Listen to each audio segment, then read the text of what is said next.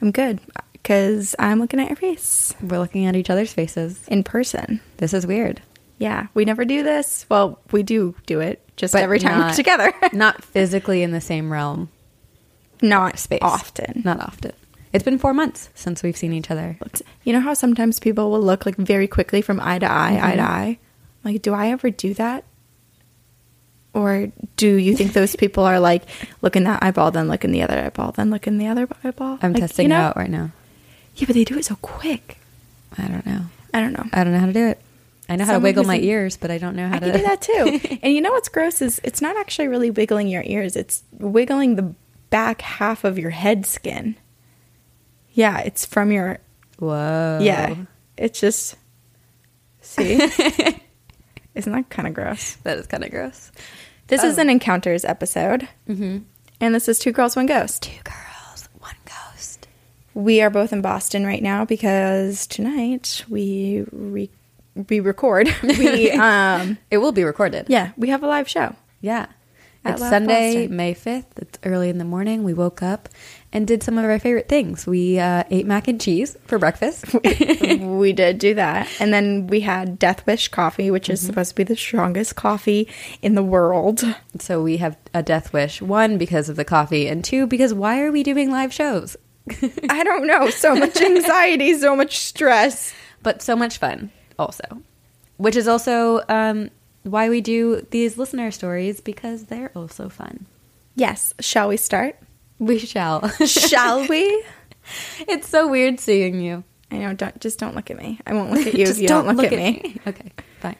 We'll stare at our computer screen. Before we go on to more stories, we have to take a moment to say thank you to everyone who donated to our Patreon in the month of April. Yes. You guys rock. You guys are seriously helping us so much in so many ways. Yeah, we appreciate your support. It helps us pay for the editor, who helps us save time, and then also do more, put more back into this podcast. And get us into those live shows. Yeah. It's awesome. So thank you first to our mamas and papas of the BEK. We have Arin. And then thank you to our Good Luck Black Cats. We have Sammy, AM, Andy, Sarah, Amber, Tall, Jessica, Ashley, and Shannon. Thank you all. Thank you. Okay. Do you want to start? Sure. Do you want to start with sad or funny? Should I end with funny? Sure. Okay. This is from Jennifer. Hi, girls. This one is kind of sad. In my senior year of high school, a new boy, let's call him Paul, arrived from California. He was the most beautiful person I had ever seen. He didn't look like the kids I grew up with. He had a kind of glow about him. From the beginning, we had a strange connection, and he was everywhere, kind of shadowing me. He was shy at first, and one day he knocked on my door and my mom answered. He introduced himself, and my mom told him I wasn't home. He was still brand new then, and I had never even told my mom about this new boy. Paul and I hadn't even really spoken before.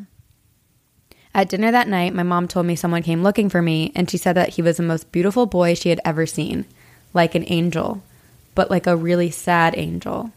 And I knew instantly who she was talking about.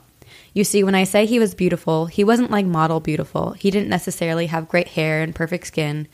No, he was just normal looking, a normal looking boy. But there was something about the way he looked. He glowed warmly, but there was always sadness in his eyes.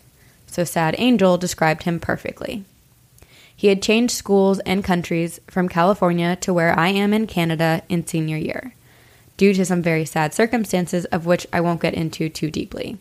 I know he felt displaced, that he longed for family, and that there was a sadness within him since he was a baby due to an unstable home life and abandonment.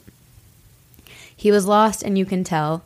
He quickly became my favorite person, and I realize now that I had a very mothering type of feeling for him. As senior year progressed, I inadvertently introduced him to the wrong people, and he began doing drugs and got himself into trouble. If you give drugs to someone with such trauma, it's a recipe for disaster. My parents at one point sat me down and asked if I would like them to take him in. You know, feed him, give him shelter, give him structure, and also love, support, encouragement, and praise. They didn't know him, but they knew he was special. But at this point, I didn't want him living under my parents' roof because I knew that he would bring the drugs with him. After graduation, Paul spiraled. I loved him, we lost touch, he damaged relationships, and he moved back to California. Fast forward a few years, it sounded as though he had sort of repaired his life. He had enrolled in college and had a job. One day, I was in university, and I thought I saw him on campus. I'd given him a green rugby jersey for his birthday a few years earlier, one that I'd never really seen anyone wearing, and it was quite distinctive in its patterns. I swear I saw him on campus wearing that jersey. I picked up my pace and tried to catch up to him, but I eventually lost him in the crowds. I went back to my apartment feeling sad, realizing how much I missed him, and how much I missed having him in my life. As soon as I walked through the door, my phone rang, and I was told that he, this beautiful, sad angel, had completed suicide that afternoon. Ooh. I always felt so guilty. I always felt I was too hard on him. I should have let my parents take him in. I should have pushed harder to help him. My heart was broken for a very, very long time. For about a year, my feelings of guilt manifested themselves in nightmares about his suicide. Probably 3 nights a week. In my dreams, I would see him somewhere, like a crowded parking lot at a party, at the fair, and I would know he had died by suicide. But he was back, and this was kind of my second chance to try to save him.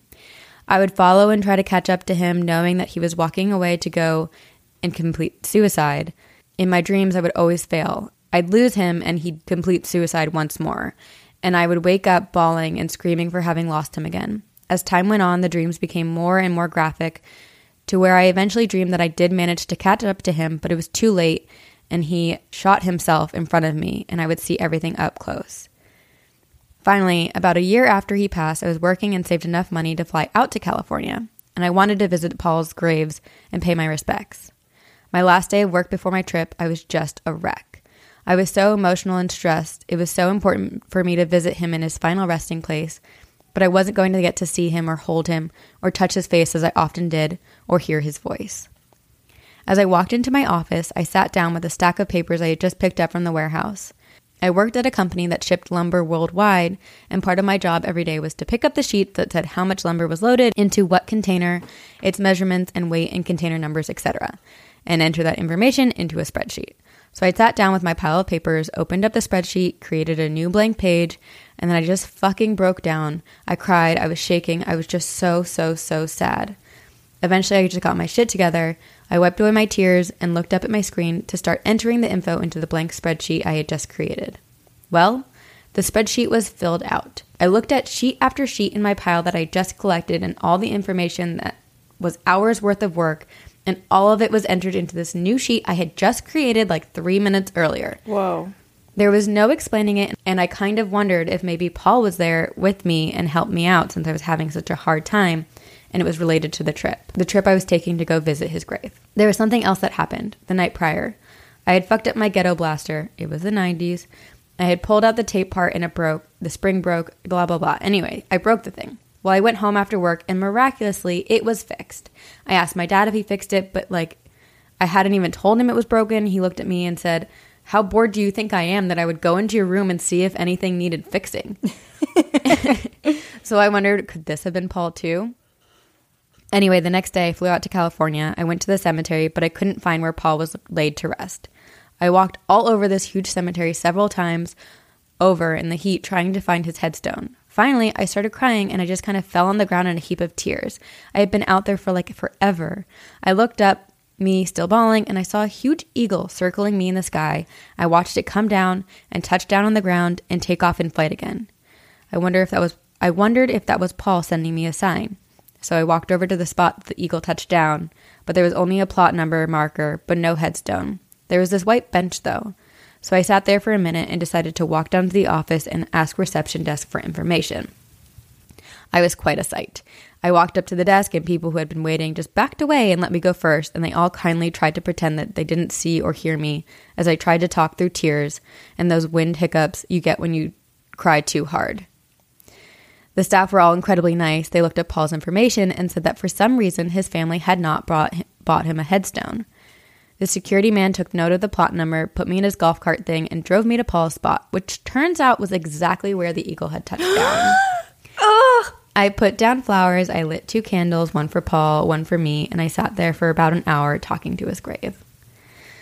I apologized. I told him I loved him. I told him how I was in love with him and that I missed him.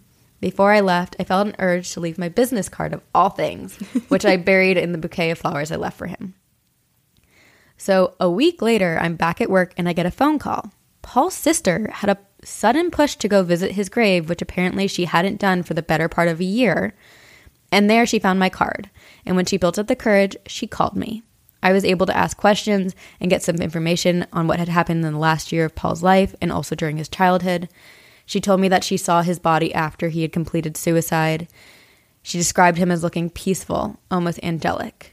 It was all just so very sad, but I was glad to have some more context. I still had nightmares, mind you, so it's not as though that visit nor the phone call really made anything better. I still blamed myself for what I felt was ultimately letting him down.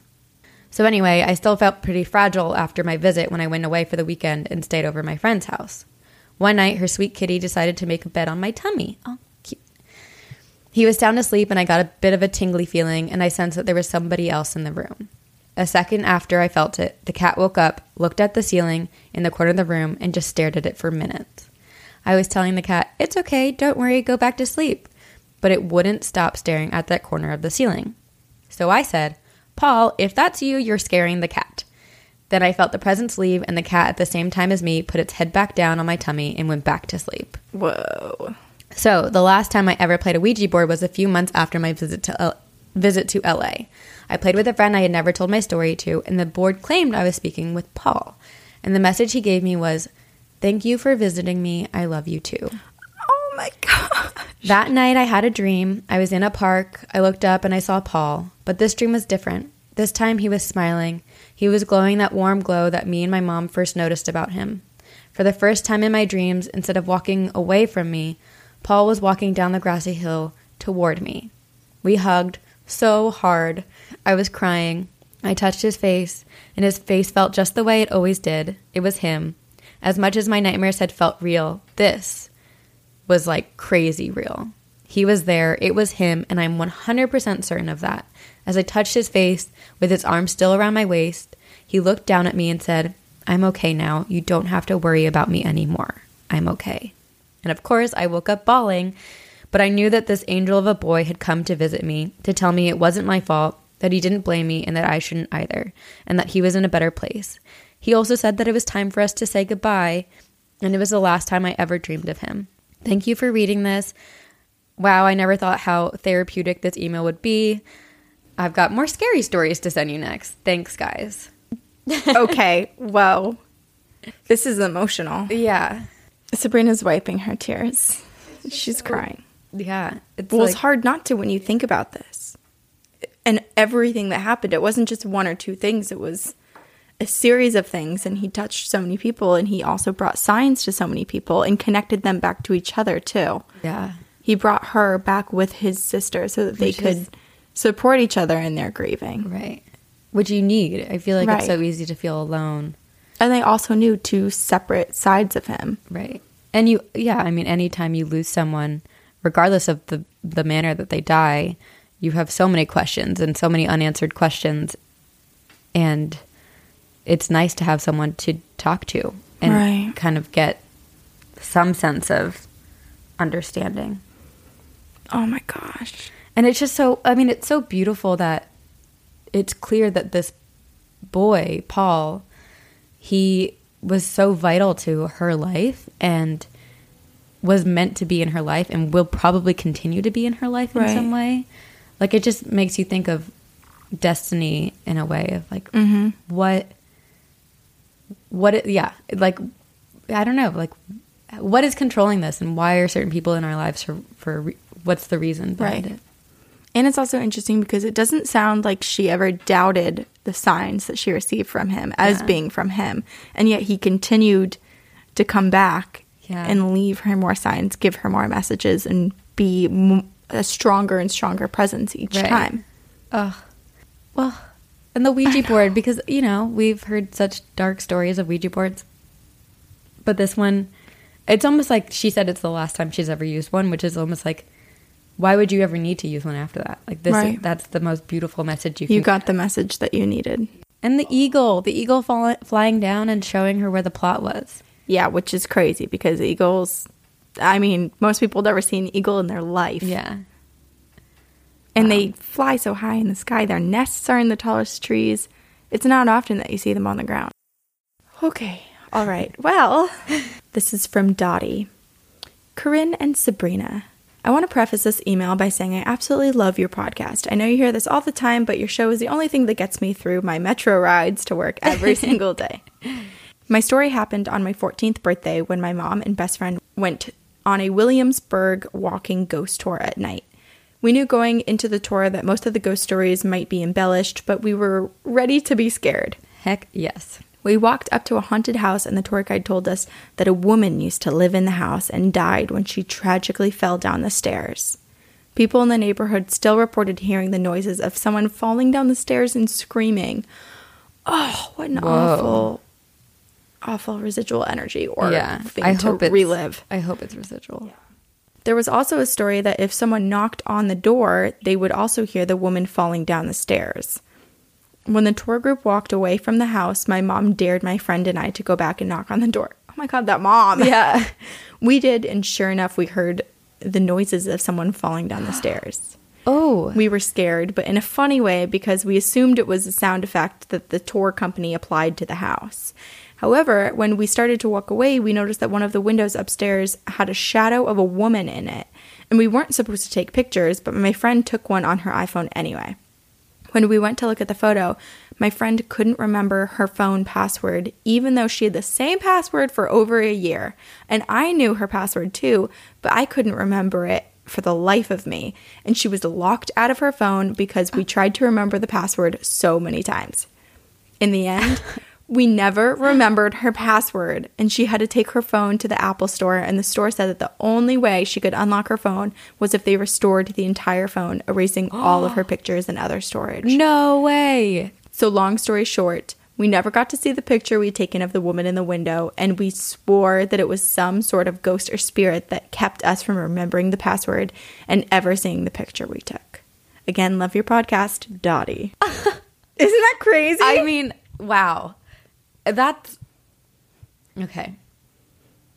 I am trying to figure out this ghost. I mean, the ghost clearly showed herself in the window, but then didn't want anyone else to like later see her through technology. Right.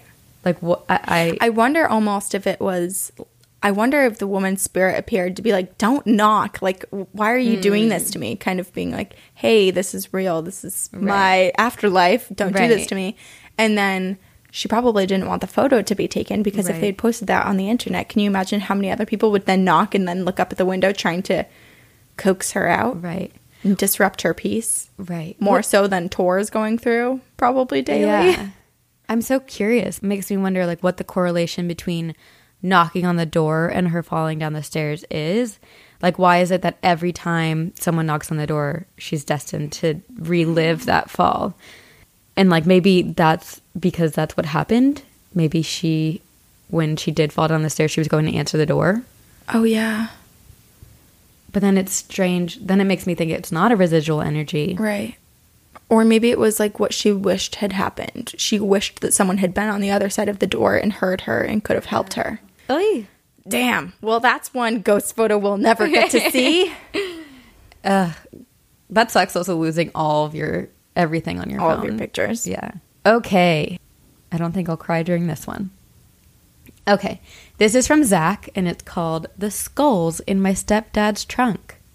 Okay. Hello. I recently discovered y'all's podcast and have been binge listening for the past few days. A couple of days ago, I listened to episode 4, where y'all told the stories about dreams that the both of you each had. And the episode stuck out to me because I too have had dreams where I was visited by deceased family members and friends. However, I want to tell y'all a story that was very frightening and occurred when I was a little kid. So when I was 6 years old, I moved into an apartment in southern Illinois with my mom, stepdad, and brother. I don't have a lot of memories from when I lived there. However, I remember always being scared. For example, I remember this feeling of always being watched or followed, and this would cause me to run from room to room to avoid being alone. After a few weeks of living in this apartment, I started to experience nightmares in which white figures would come into my room and stare at me. I remember these figures to be tall and lengthy and would gather around mine and my brother's bunk bed. Another reoccurring dream I would have was that I would be leaving for school and my stepdad would tell me to put my backpack in the trunk of his car. When I would open the trunk, it was full of skulls, and I would wake up panicked. I never told my mom or stepdad about this because I didn't want to believe it was real. A few years later, I told them about it, and turned out I wasn't alone. My mother would also have nightmares regarding skeletons as well as strange figures. The scariest thing she recalled was waking up at 3 a.m. and telling my stepdad that she thought someone or something was in the apartment. He proceeded to wake up and look at her and say with a voice that didn't sound like his, to leave them alone and they'll leave her alone. My stepdad has no memory of this, and needless to say, we all moved out shortly after. Oh, God. Yeah. Even though we moved away, I have continued to experience things in every house I've lived in. Some of these experiences have been good and some bad. I hope y'all have enjoyed my story. Keep up the great work, Zach. Okay, so it was some sort of spirit or entity that was, I presume, in that house and then targeting the entire family. Yes. And it sounds like it was threatening because it's like skulls in the trunk. Is that saying we'll take over the stepdad and then you'll all end up as skulls in the trunk? Yeah. Ooh, which is so scary. Oh my God, yeah. And the fact it doesn't sound like the stepdad had dreams because he was probably the one getting possessed the entire time. Well, he's the one who said to leave them alone and they'll leave her alone. So right. The fact that she was scared and she tried to get her husband at the time, or whatever, her husband, to go check on it, it was like whatever was in him or whatever spirit was there was like, leave us alone and we'll leave you alone. Yeah. Like if you keep questioning this, you'll end up in the trunk. Isn't it also wild? This is less so about paranormal and more just about what we humans can pick up on. Mm-hmm. Even if it's a spirit or if it's a real person, you can wake up and feel the presence, like actually read the energy differently. Yeah. Like you know when someone else is there, just like you know when someone's looking at you. Yes. It's so weird. Yeah. I wonder what that is. Like I feel like the looking at you, I mean, all of it's strange, but you know when your eyes are closed and you feel someone looking at you? Mm-hmm. Like why does that work? How is it energy based or is it right? How does it work? I understand why it would happen because like way back when we were living in caves or under trees or whatever and we were sleeping and maybe a predator came by, we would need to know when we were being targeted and wake up and run. Right. But what is it? Like is it instinctual? What actually is it? Yeah. That scientists. Any scientists tell us. Come on. Help us. Well, I'm glad they moved. It sounds like nothing happened after that. Yeah. This is why when you have dreams of finding skeletons that are kind of malicious in your stepdad's trunk, definitely move. Run as far as you can. Okay. Here's one that we will end on. It's called Did I Die? Oh my gosh. From Savannah. Hello, ladies. I just finished binge listening to your podcast and loved every second. Well, I'm almost caught up at least. I'm currently listening to the episode where Corinne poisons herself with Dawn dish soap. I haven't made pancakes since then. Oh. Anyways, I have 2 stories to tell you, and I'll start with the one I referenced in my subject line, though it may not be as dramatic as all that. When I was a senior in high school, my grandmother was dying of breast cancer. It's no secret that this is a very hard thing for any family to go through, but it was particularly hard for my mom and her siblings as they were all spread across the country and couldn't be there with her. Oh. We lived in Utah and my grandparents in Virginia. When it became apparent that it was very near the end, my mother and her siblings fought to get work off and scraped their pennies together to be able to fly out for a week and say goodbye to their mother. Oh. It is during this week that I had this experience. Really, it was a dream. I dreamt that I had died and gone to heaven. There I was met by my grandmother. I felt confused to see her as she had not died yet, and I was also confused by the stern, angry look on her face. Pearly Gate reunion should be happy, right? When I reached her, my grandmother slapped me across the face and shoved a finger in my face and told me that I could not be here because my family still needed me on Earth. Oh my gosh. Then I woke up with a start. I brushed this off as simply a dream caused by worry and sadness over the inevitable death of my grandmother, and I went back to sleep. However, when I woke up that morning, my dad gathered all of us kids together to tell us that my grandmother had passed away during the night. I still am not sure if I just had a visitation from my grandmother that night. We weren't super close, and surely there were other people who would have needed a visit more than me. And it's not like it was particularly comforting. She got slapped. Or had I myself died. I always heard that if you die in a dream, you die in real life. But I can assure you that I am alive and well. Wow. My second story is, well, I'm not really sure what it is. I had just come home from college, and some friends and I had spent the day at the lake. The sun had long since set, and we were trying to decide what to do now. One of my friends suggested that we head over to the abandoned res high school that is supposed to be haunted up the wazoo. I was too chicken and steered the group away from this idea, even as my friend regaled us with spooky tales from her experiences there. Oh my God, to be like, oh no, it's fine. I've only had 1 million ghost experiences. You'll be that's fine. the worst way to entice people to go. And she even played a few EVPs she'd caught. No. Wrong tactic. I'd be like, hell no, especially no now. It was nearly 1 a.m. and we were thoroughly creeped out by the time we left the lake to go home. On the drive, we passed a man walking towards us on the road with a shovel over his shoulder. My friends freaked out, and I tried to assure them that it was just because we were already scared, and there probably were many logical non-murdery reasons for a man to be walking through a neighborhood in the dark with a shovel at 1 a.m. Yeah, what are those reasons? A few nervous chuckles, and we continued on our way. However, we made it maybe 50 feet down the road, and we saw the same man walking towards us with a shovel over his shoulder. How does one man walking towards us suddenly get ahead of us? A ghost? A glitch in the Matrix? What? I don't know. Thanks for many hours of entertainment, Savannah.